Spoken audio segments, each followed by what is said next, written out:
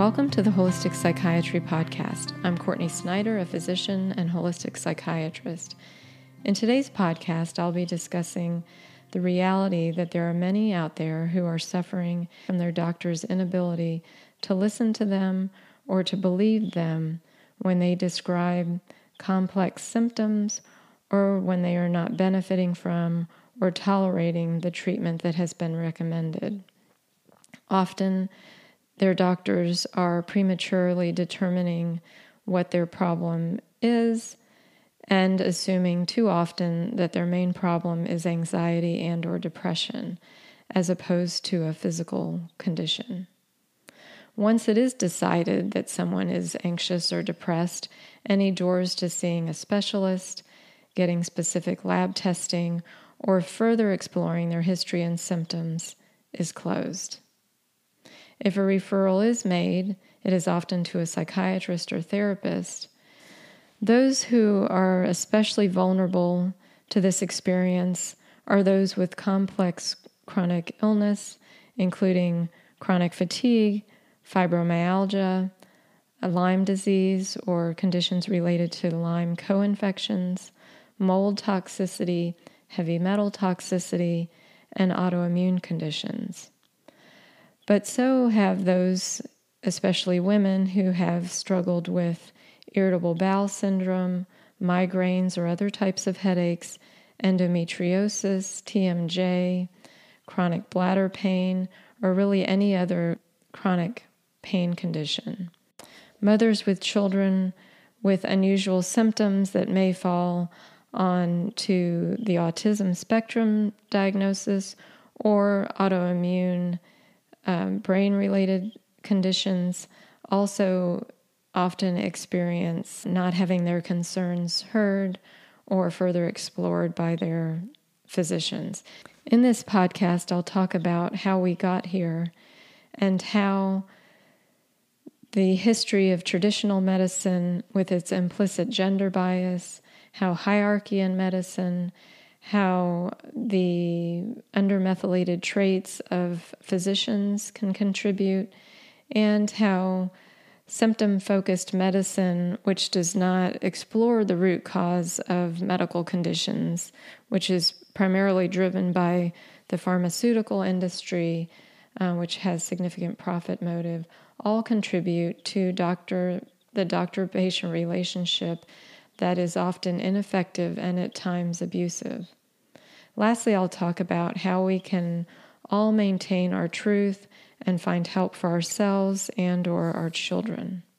To help you understand my perspective, if you're not familiar with my work, I am a holistic psychiatrist and would consider myself a functional medicine physician, though the individuals that are coming to me have brain-related symptoms. Many of them also have many physical symptoms, and their brain-related symptoms and their physical symptoms are coming from the same root causes.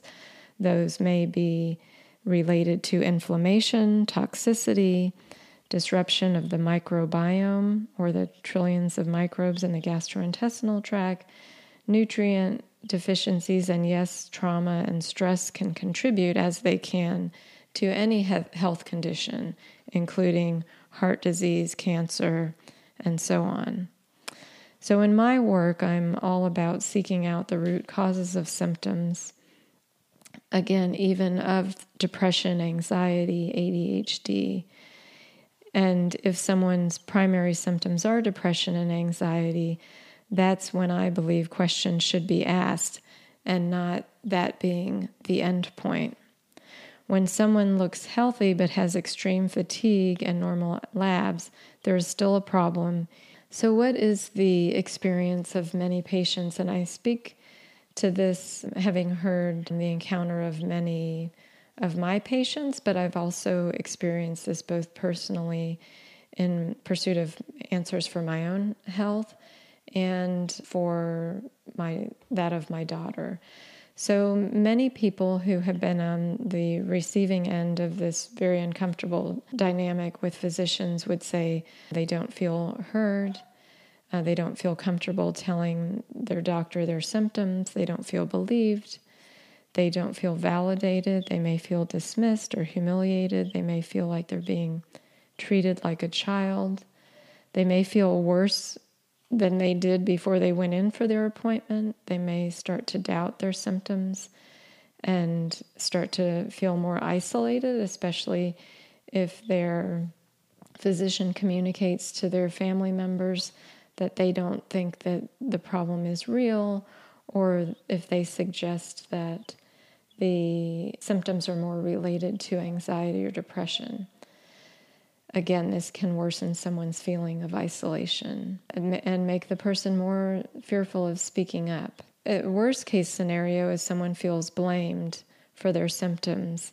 Either they're not exercising enough, they're not eating properly, and this can be especially the case if someone is dealing with secondary weight issues and or lack of fatigue, or even cognitive issues that are impacting their ability to work. So if someone's had this experience, then they're also often experiencing their physician is not listening, telling them what to do, not interested in what they think, treating them for something entirely different than they've come for, again, depression or anxiety, discouraging them from seeking out answers and looking for answers online, for example. The physician reflects a lack of openness to learning more. They may not make referrals. They may not recommend other testing. They may, again, shut down someone's concerns. Especially toxic is if a physician is engaging in gaslighting. And this is a form of power and control that leaves the victim of this questioning their sanity. It erodes the person's self-esteem and is considered a form of emotional abuse. This would be if someone's expressing a feeling or concern, or in this case, a symptom, and they're told that what they're saying isn't true, that they must be confused, that really they're fine, or in this case, it could be that they're being told that they're anxious and depressed, that it's just stress, they're just anxious. All the ways that it can be said that it's, quote, just in your head. So is this really a problem? Does research suggest that this is a problem, or am I just speaking on behalf of, again, the people that have experienced this, that I've spoken to, and also, again, my own personal experience? And there is plenty of research, especially when it comes to the differences in gender. And without going into great detail here, and there's plenty of this research out there, and there's been a couple of books written about it that I will link to in the resources. But it has been shown that women wait longer for pain medications, that women wait longer to be diagnosed with cancer. They're more likely to have symptoms ascribed to mental health issues. They're more likely to have heart disease misdiagnosed or to become disabled by a stroke, that women are more likely to have their illness be ignored or denied by medical professionals. One study showed that women who went to the ER with severe abdominal pain waited 33% longer than men with the same symptoms. That wait could make the difference in whether someone lives or dies, but it also speaks to how gender bias can be at play, and this doesn't have to be malice. It doesn't have to be intentional. It can be very unconscious, that when a woman is perceived as anxious or depressed, that her physical symptoms are much less likely to be taken seriously. Women do, for example, have a significantly higher mortality rate from heart attacks than men, again, likely because men are treated faster. And one might argue that men may be more vocal in expressing their needs, and this could be true, and it could be true that women have been conditioned to find that their needs are better met if they are, quote, good girls and behave, than if they do speak up. Some of this comes out of history. Hysteria originated from the Greek word uterus. Plato described the womb as a voracious animal wandering the female body and sucking its life force. In the early modern era, the attention was switched to the nervous system. And again, this comes with the discoveries. So illness in women was due to weak nerves. Then in the 20th century, with the discovery of the endocrine system, raging hormones became the source of blame. So it's important to keep in mind that medical education was built upon this history, and that medical education, even now, is largely based on the 70-kilogram male, that is the standard with which everyone else is considered to be a variant of. So know that for most doctors, again, there's not necessarily malice as much as ignorance. And this ignorance is pervasive and contributes to an implicit sex and gender bias in medicine. And again, this leads to misdiagnosis, neglect, patients being labeled as complainers or being accused of being anxious or labeled depressed. The research that has gone into illness and treatments of illness is another factor that points to why this is such a pervasive issue. Women simply haven't been studied. Women were not included in clinical trials until the 90s. So keep in mind, for example, I'm 53, so I went to medical school and finished in 94, and then finished my fellowship and residency in 99. So everything I learned in my own medical education was based on the research of men. Women, however, make up 70% of chronic pain patients. Most patients who are dealing with the chronic health conditions that I mentioned are women. And while in medical school, I never learned of this knowledge bias, nor have any of the other physicians my age or older, or even those who are being educated now, which I'll talk about. But the reality is, and those who are researching women know that women experience symptoms differently, women experience pain differently, women and men respond differently to the same medications. It was not until the early 90s that women were included in drug trials. And the reason argued for why women were left out of drug trials was because of their hormonal fluctuations and there being a potential that a woman could be pregnant and thus there could be harm to a fetus. So in 1993, it became law that women would be included in clinical trials. It wasn't until 2016 that the NIH had a policy requiring that sex be considered as an important biologic variable in both animal and human studies. So even the animal studies only included male animals for the same argument that hormones could impact the studies. Which again, none of that changes the reality that women and men have hormonal fluctuations, and that these exist mean that they should be considered in research. But that was the argument for leaving women out of research. It was in 2017 that the NIH said they would only support trials that gave reports of treatment responses by sex, because just saying women would be included in studies still doesn't differentiate the difference in how one might respond, for example, to a given medication. So again, gender bias is completely present in medicine, and it's not unlike systemic racism. Though people aren't comfortable talking about it, we are all susceptible and all participating in this at some level. Other factors when it comes to not being listened to and heard beyond gender bias would also be hierarchy that exists in medicine, and that's something I look forward to doing another podcast on. But just the simple fact that doctors are given the title of doctor and that patients refer to their doctor as doctor as opposed to their names, those linguistics right there set up a hierarchy.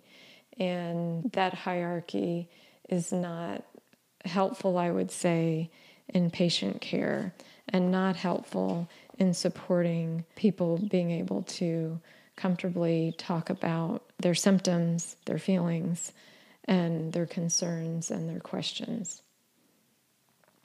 The other reality at play, which those of you who are familiar with functional medicine are already well aware of, is that traditional medicine, the focus is on identifying symptoms, giving a diagnosis, and then prescribing largely medications, and not necessarily looking at what is the root cause.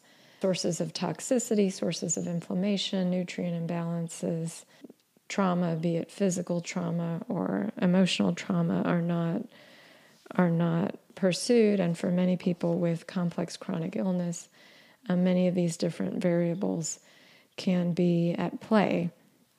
So when you have a system where the goal is to diagnose and then prescribe a treatment rather than look at the root cause, then when someone's not responding to your specific treatment, then you don't have answers. You don't have anywhere to go.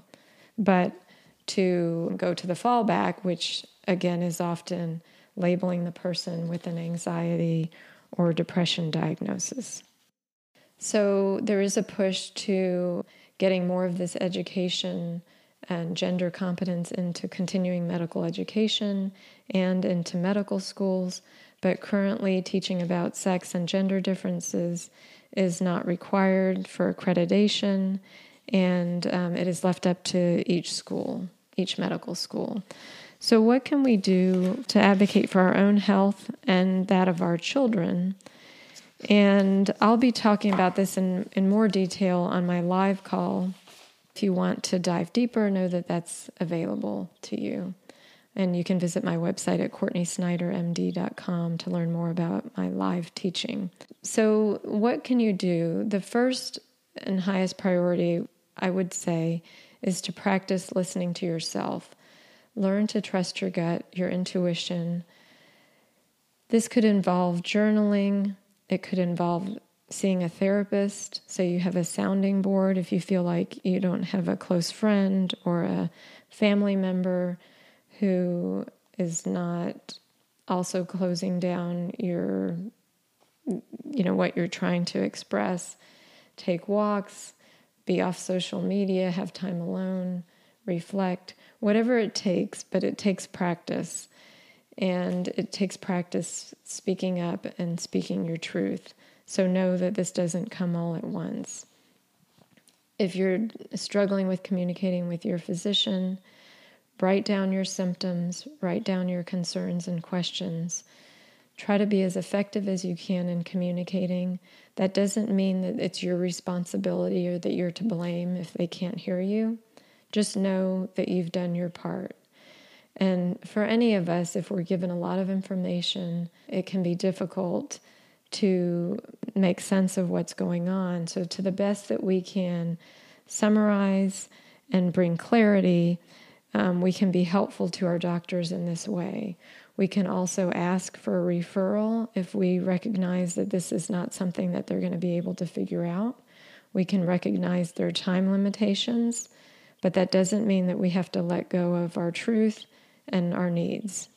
In our own mind, we can change the narrative from I am wrong or I'm unworthy to my doctor is not equipped to be effective for me and my condition, or the medical model is not something that is serving me well. And we need to keep in mind that doctors are not everything to everyone.